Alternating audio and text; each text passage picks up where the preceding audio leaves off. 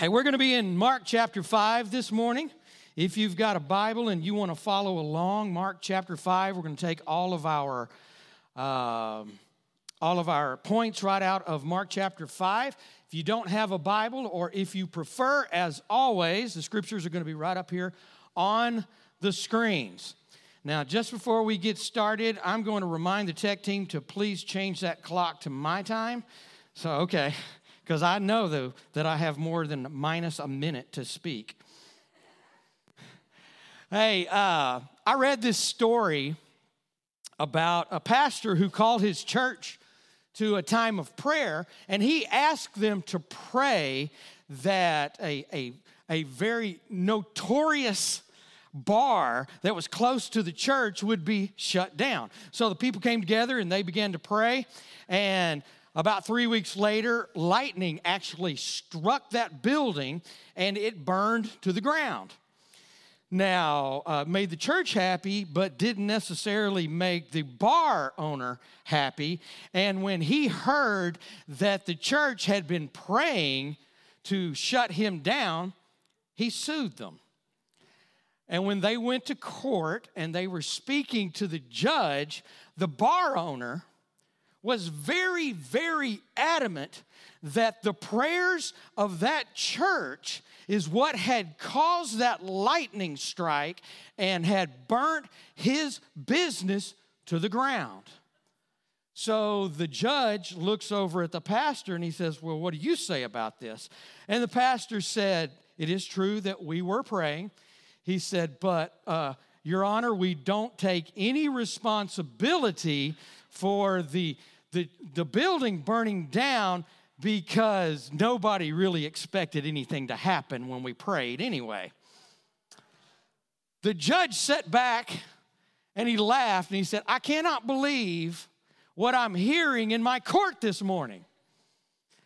I have before me a bar owner who believes in the power of prayer and a pastor who does not. Now, if we would be honest, there are times that we don't pray, or when we do pray, we don't have a whole lot of expectation. We don't want to laugh at that story and yet do the same thing. We are in a lesson series, as Kenny said, called Christian Atheist. We started it last week. It is, I believe in God, but I don't live like I do. And this morning's message is, I believe in God, but I don't pray. And there's lots of reasons for not praying. You might think you're not good at it. When Lisa and I were first married, I know it may be hard for some of you to believe out of this sweet, demure lady down here, but she is a tiger in prayer. And she has always been that way. And I used to be embarrassed to pray in front of her because she would just pray so fervently. She would just pray with such authority, and she would pray the word. And then she'd look at me and she'd say, now you pray. And I'd go, God is great, God is good. Let us thank him for the food. And that's the way I felt with her. You know, if we got up in the morning and I said, man, I didn't sleep well last night. I was up, just awake, just tossing and turning for an hour or two. And she'd look at me and she'd go, well, did you get up and pray? And I go, no. I was laying in the bed trying to go to sleep. God wants to talk to me. He can talk to me in the daytime. So I didn't feel like I was good at praying until I realized that God didn't care how good I was at praying. He didn't care what the words that were coming out. He just wanted to connect with me. Now, there's another reason sometimes we say we don't know what to pray. And to me, that one's easily fixed as well. Pray the word. Pray the word. If there's something going on in your life, you find a scripture that addresses that and you pray that. If you don't know a scripture, be glad that you live in the day and age that you are, because you can go Google it. You can just say, scriptures, Bible verses for fear, and Google will give them to you. and you just pray that. Lord, your word says this.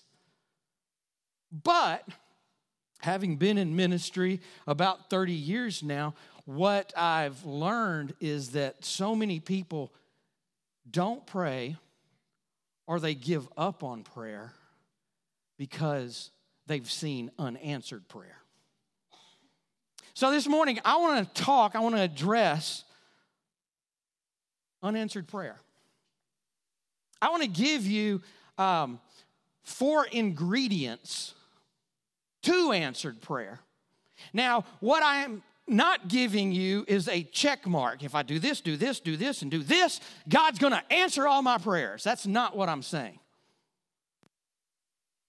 Because there are things in our lives sometimes that God needs to connect with us for our prayers to be answered. But what I have seen over the years is when I have seen answered prayer, it involved all four of these ingredients. So that's what I'm going to give you this morning. You ready? Are you in Mark chapter 5? All right, Mark chapter 5, starting in verse 22,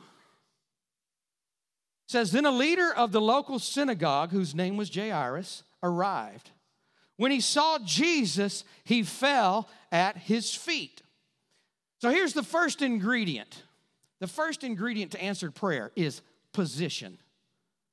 Position, not earthly position. He had earthly position. It said that he was a leader of the synagogue. And what that would kind of be today is he was on the city council, or he may have even been the mayor of the town. He was an important person. He had earthly position. But I'm not talking about earthly position. I'm talking about heavenly position. To have heavenly position, what we need to understand is that God didn't just save me to keep me from going to hell. He didn't save me just so I could be a servant or a slave. He saved me to be a son in the kingdom of God. And you, if you're in a love relationship with Jesus Christ, you are a son or a daughter in the kingdom of God. So when we go in prayer, we don't have to go as somebody that is not in relationship. We go as a son or a daughter. So we're praying from position. Position. In Ephesians 1, verses 3 and 5, it says, All praise to God, the Father of our Lord Jesus Christ, who has blessed us with every spiritual blessing. What spiritual blessings? Every spiritual blessing. It didn't say some of the spiritual blessings. It didn't say a few of the spiritual blessings, or just the ones that you're good enough to have. It says every spiritual blessing, does it not? Who has blessed us with every spiritual blessing in the heavenly realms because we are united with Christ. God decided in advance to adopt us. Are you and us? Are you and us? Why do we read the Bible sometime and we always think it's for somebody else? I'm an us. I'm a part of this. God decided in advance to adopt us into his family by bringing us to himself through Jesus Christ. This is what he wanted to do. And it gave him great pleasure. Now, last week, the message was, I believe in God, but I don't believe that he loves me. If you didn't hear that one, you can go to the website, ncctyler.org, and click the listen button. You can listen to that. Pastor Sam did a great job talking about God loving you. But sometimes we don't pray because we don't think God will listen to me because I'm not really sure he loves me. But in this scripture, it says it gave God great pleasure. Great pleasure to bring you into the kingdom. Great pleasure to make you a son or a daughter. Take this finger. Everybody take this finger. Stick it right in your chest. We're talking to you. And I want you to say, you give God great pleasure. No. Everybody went, you. You, say me. We're going to make this real. Me. Me gives. Me gives God great pleasure. Okay. Nobody said I had to have correct grammar while I was up here. Not only is it not about earthly position, but it is about a heavenly position. It's also about the position of our heart. A humble position that recognizes that in me, I can do nothing. Apart from God, I can do nothing. But through God, all those spiritual blessings are there. Okay? You got that? We have to have that humble heart, that humble position. I heard this story many, many years ago, and it had happened many, many years before. There was a preacher, and this is in the 1950s. And during that time, there were a lot of traveling evangelists that would go around, and they would put up these big tents that held thousands of people, and they would have these revival meetings that lasted for weeks. And there was this certain preacher who had gone into this certain town, and he had set up his tent, and they were getting ready to do meetings, and this preacher was known for people being healed when he prayed for them. And just before the first service, a big black Cadillac pulled up, and the driver jumped out, and he ran in under the tent, and he found the preacher, and he said, "The mayor of the city would like to speak with you." So he went out, and the mayor was sitting in the back seat of the car. He rolled the window down, and the mayor said, "I hear that when you pray for people, people get healed." And the man said, "Well, yes, people have been healed when we've prayed for them."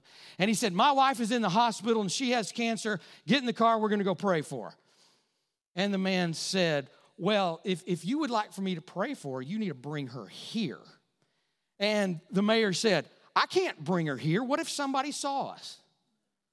What if somebody from my city saw me underneath this tent with all you crazy people?" He said, "I'm not doing that." And he said, "Well, sir, if you will bring her, I will pray for her." And he got mad and they drove off. Several days later, just before the service was about to start, here comes the Cadillac again.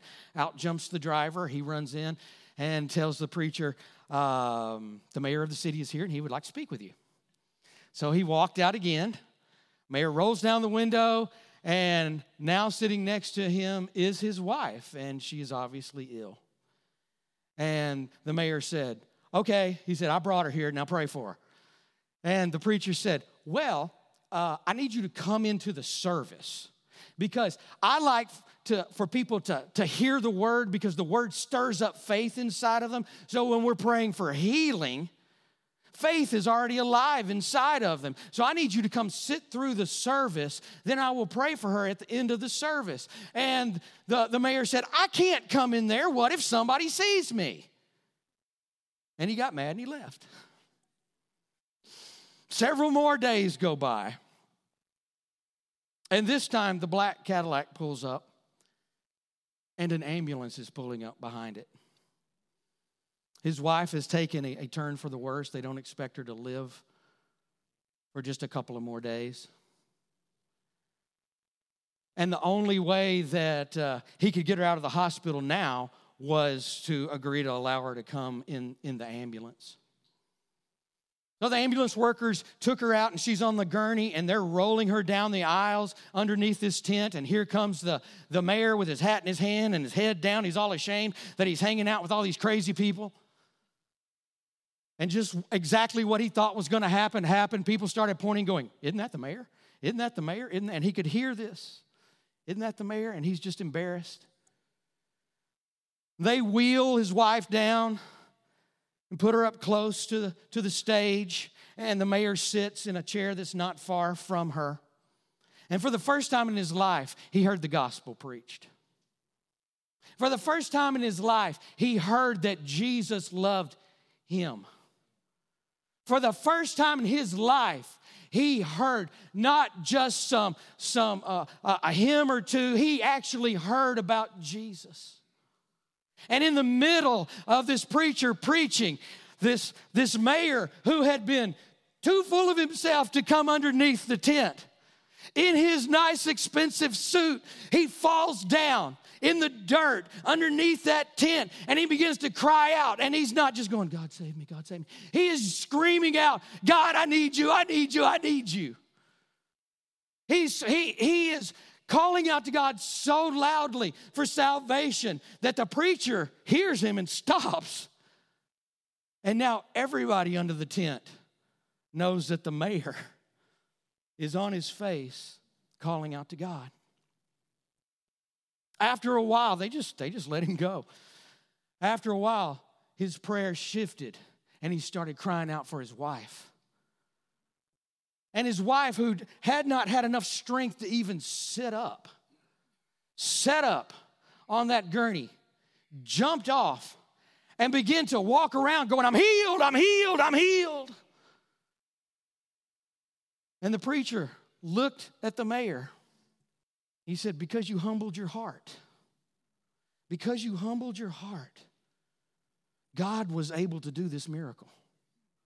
So it is about position when we are praying. Knowing our heavenly position and operating in humility positions us to receive from God. Back to Mark. Mark 5, verse 23 and 24 says, pleading fervently with him, my little daughter is dying, he said. Please come and lay your hands on her. Heal her so she can live. So here's the second ingredient. The first ingredient was position. The second ingredient is attitude. Jairus had an attitude of fervent desperation. Pleading fervently, it says, with him. And this is not a desperation born out of fear. This is a desperation that knows that there is no other way but Jesus. Jairus knew that if Jesus was present, his daughter wouldn't die. So the question comes, will we pray fervently? Will we pray with a fervent desperation for our families, for our needs? James 5:16, starting at the second part of the verse there, it says, the earnest prayer of a righteous person has great power and produces wonderful results. Other translation says the fervent or the effectual prayer of a righteous person. And if you're sitting here going, well, that sounds good, and one of these days I'll get righteous and I'll pray fervent prayers. Let me just tell you, the moment that you come into a relationship with Jesus Christ, he makes you righteous. It's not something that we obtain. The Bible tells us that we are the righteousness of God through Christ Jesus. Righteousness simply means right standing. I have the right to stand before God. Hebrews tells us to come boldly before the throne of grace and receive what we need. And that boldness is not an arrogant boldness. It's a boldness knowing that I have right standing with God, that I'm welcomed in here because I'm in the family. This is either horrible or shocking because y'all surely are quiet. You don't have to clap. Okay, so what does earnest, fervent, desperate prayer look like? Galatians 4:19. Oh, my dear children, I feel as if I am going through labor pains for you again. And they will continue until Christ is fully developed in your life. I may look pregnant, but I've never been in labor. But you know what? I have been in the delivery room when my daughters were born. And I saw what labor looked like. And I felt her squeezing my hand so tight that I was about to cry, but I wasn't going to say anything because I figured hers was worse. But there is something about being in labor. There's a desperation to birth. There's a desperation to bring forth life. You want to know what fervent prayer looks like? It's birthing. When Paul said, I'm in labor again, what he's saying is, I'm pushing for life. Fervently pushing for life. Now, it's not just about how loud you get or how much you can grunt and groan. It's about the fervency of your heart to push and see the prayers, the things that you need done in your life and in your family's life. So just like a woman in labor is desperate to give birth, so should our prayers be giving birth and producing life. When we have an attitude of fervent desperation, we can trust that Jesus is on his way. All right, back in Mark.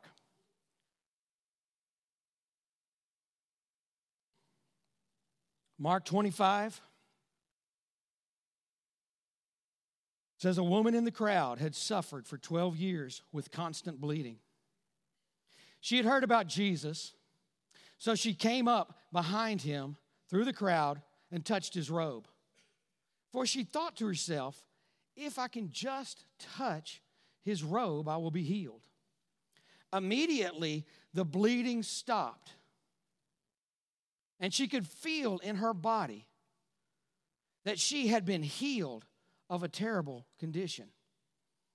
Jesus realized at once that healing power had gone out from him. So he turned around in the crowd and asked, who touched my robe?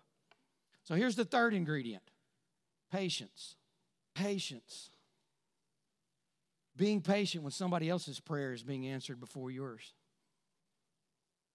When you've been praying for something longer than somebody else, but their prayer got answered first.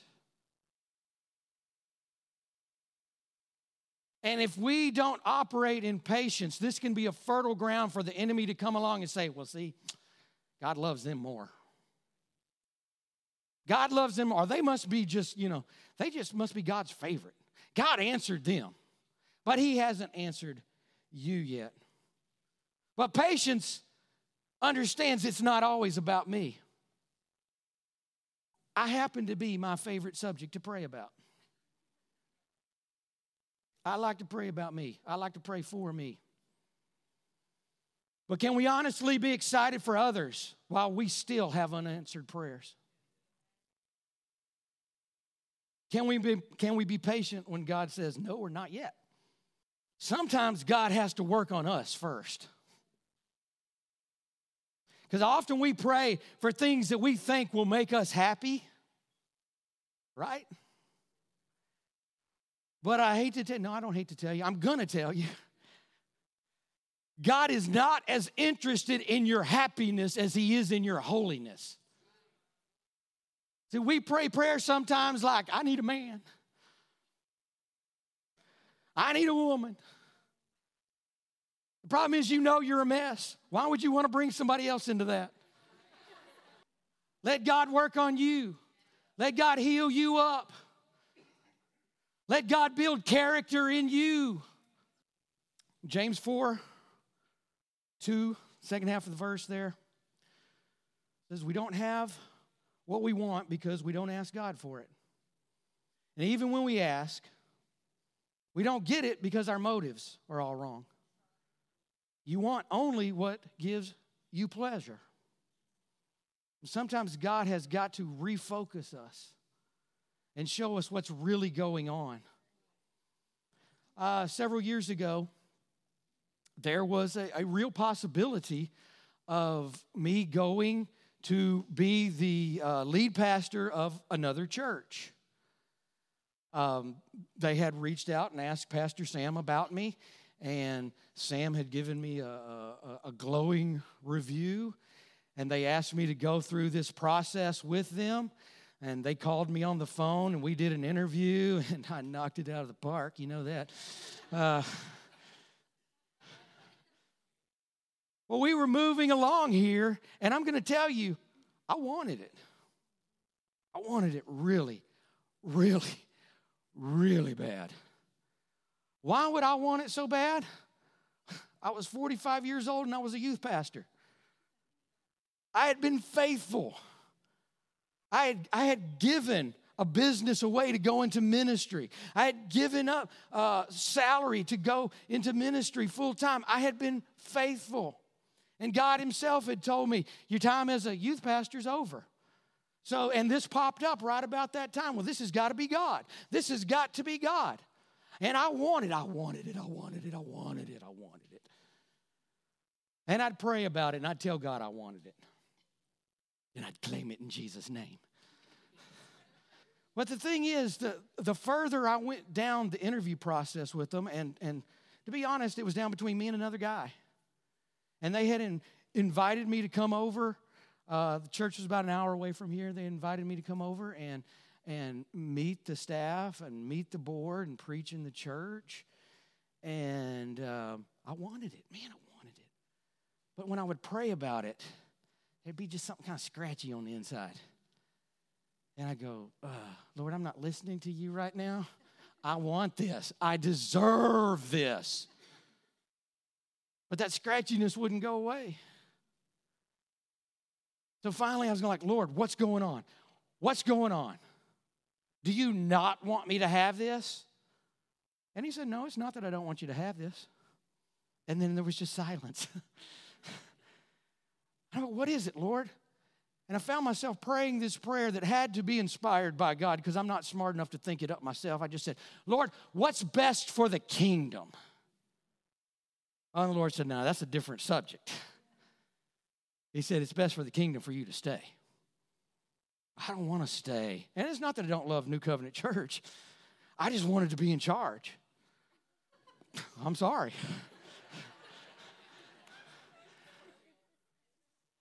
So I stayed, and I went in to tell Pastor Sam that, yeah, I believe the Lord's spoken to me, and he said, stay.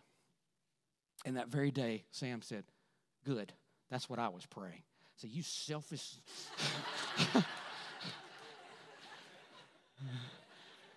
No, he said, I wanted you to stay because I want you to be the next lead pastor of this church.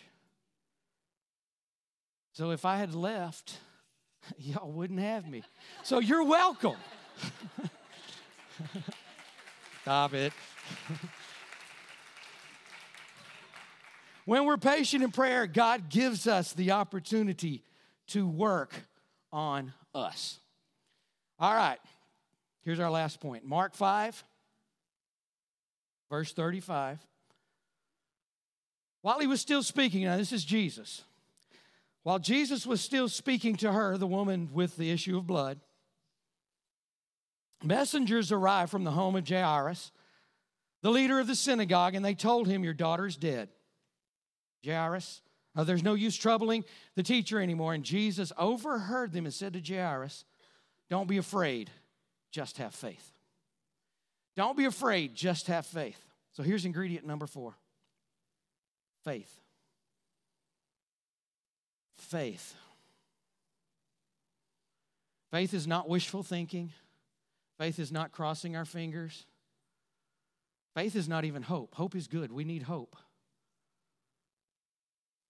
But when position, attitude, and patience is already mixed in, it allows us to operate in faith instead of presumption. When things look dark, our emotions will try to overwhelm us. But faith enables us to look past the circumstance and believe God. Jairus was told that his daughter was dead. But Jesus said, hold on to faith. Hold on to faith. Hold on to faith. Sometimes in our lives it seems like things are dead. Maybe you had dreams for something. There may have been prophecies that went out over you years and years ago, and it just seems like they're dead. It may seem like relationships are dead. It may seem like everything we ever wanted, Lord, it just seems dead. But in that moment, the Lord says, don't be afraid. Don't be afraid. Don't be afraid. Fear has torment. That's what 1 John tells us. Fear has torment. Don't be afraid. Just have faith. Just have faith. Just have faith. It's easy to say have faith. Sometimes it's tough to live in it, though. And I'm going to be honest. As Westerners, Americans, I would say Americans, but I know everybody in here is not American or not originally from America. We have so many things provided for us just in the natural. You know, I've been in Africa where if God didn't heal that baby was going to be dead in the next couple of days because they didn't have doctors, they didn't have hospitals, they didn't have antibiotics. But we live in a place, and I'm not saying that there's anything wrong with where we live, but so much is provided for us. Sometimes we don't even know what it means to live by faith. Because faith is like a muscle. It's got to be used. I know you can't tell looking at me right now, but there was a day when I used to lift a lot of weights. How do you think I got that beautiful thing?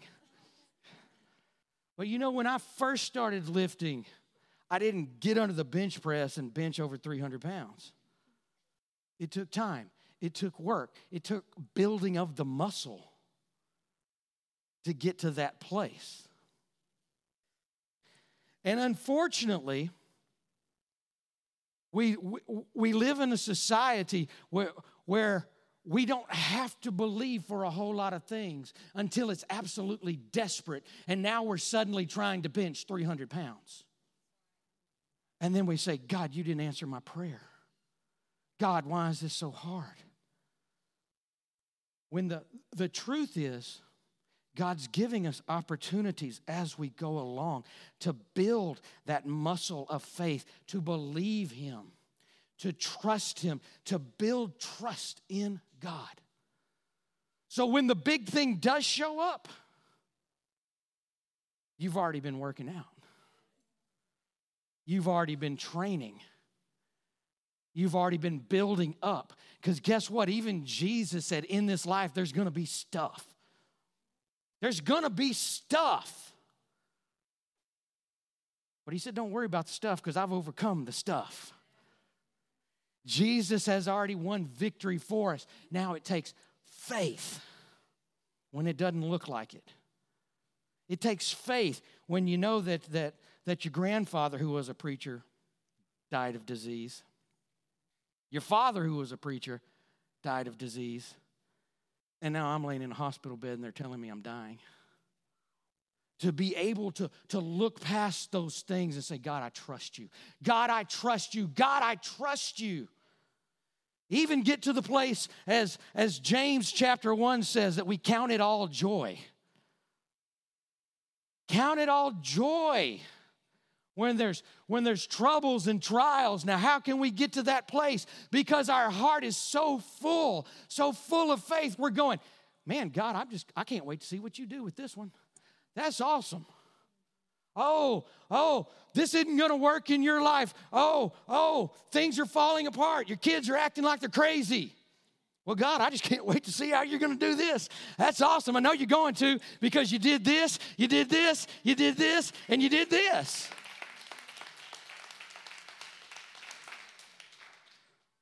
That's the God we serve. That's the God that we serve. When we pray in faith, we're connecting with the God of the impossible. In 1881, a man named Louis Motier, that's about as good a French as you're going to get out of me. He wrote a book. It's called The Kingdom of the Air. And in his book, he encouraged the world to repent of their belief in the impossibility of human flight. He said repent. It's really kind of cool. They need to repent. They need to think differently in their belief in the impossibility of human flight. In 1899, a man got a hold of this book. A man that owned a bicycle shop in Ohio. I know, those bicycle shops, it's crazy, isn't it? And he read the book and he gave it to his brother. 4 years later, Orville and Wilbur Wright, inspired by what they had read in the book, repented of the impossibility of human flight. They went against natural thinking. They pushed back against even the law of gravity to see the first manned flight happen. So what impossibilities do we need to repent of? Where do we need faith to show us that impossibility can only be a temporary illusion? What do I want you to know? A humble position and an attitude of fervent desperation will produce a patient faith that will defy impossibilities as we pray. What do I want you to feel? I want you to feel boldness as you pray, knowing that you are a son or a daughter in the kingdom of God. I want you to feel empowered by the Holy Spirit to pray. Because when you come into a love relationship with Jesus Christ, the Holy Spirit is poured into you. I want you to feel confident that when you pray that your prayers will be answered. What do I want you to do? Let's repent of the belief in impossibilities. If it's impossible, let God tell us it's impossible. Don't let other people tell you it's impossible. Don't let the world tell you it's impossible. If God's going, no, it's just not going to happen, let God himself tell me that. And until that moment, I serve the God of impossibilities. Let's humble ourselves and begin to pray. And let's develop an attitude of fervent desperation to pray like the world is depending on us. Will you pray with me? Father, in the name of Jesus, we just thank you. We thank you for being the God that overcomes impossibilities. Lord, where it seems the darkest,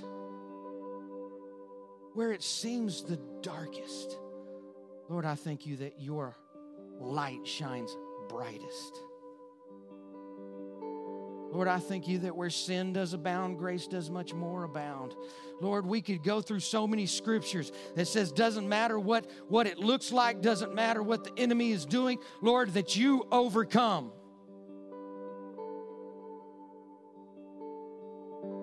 Lord, you're greater than our fears. You're greater than our doubts. Lord, sometimes we need to be like the father of the boy that Jesus was praying for when he said that all things are possible to them who believe.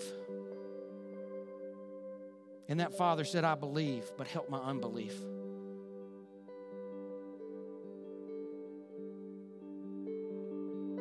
Lord, we want to believe you that those places that have seemed dead can come back to life. Lord, those dreams that you put in our heart, those desires that you put in our heart, those callings that you put in our heart, you've not changed your mind.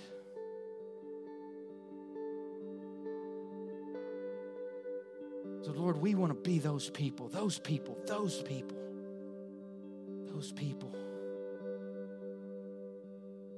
Lord, I ask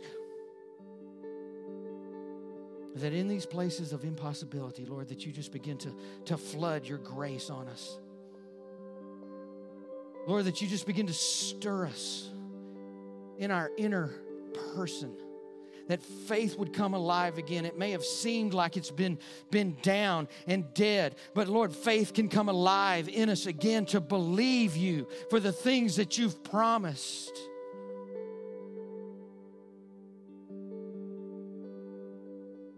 Lord, whether it be physical, whether it be natural, whether it be relational, Lord, we're believing you for miracles because you are the God of miracles. You are a God of miracles.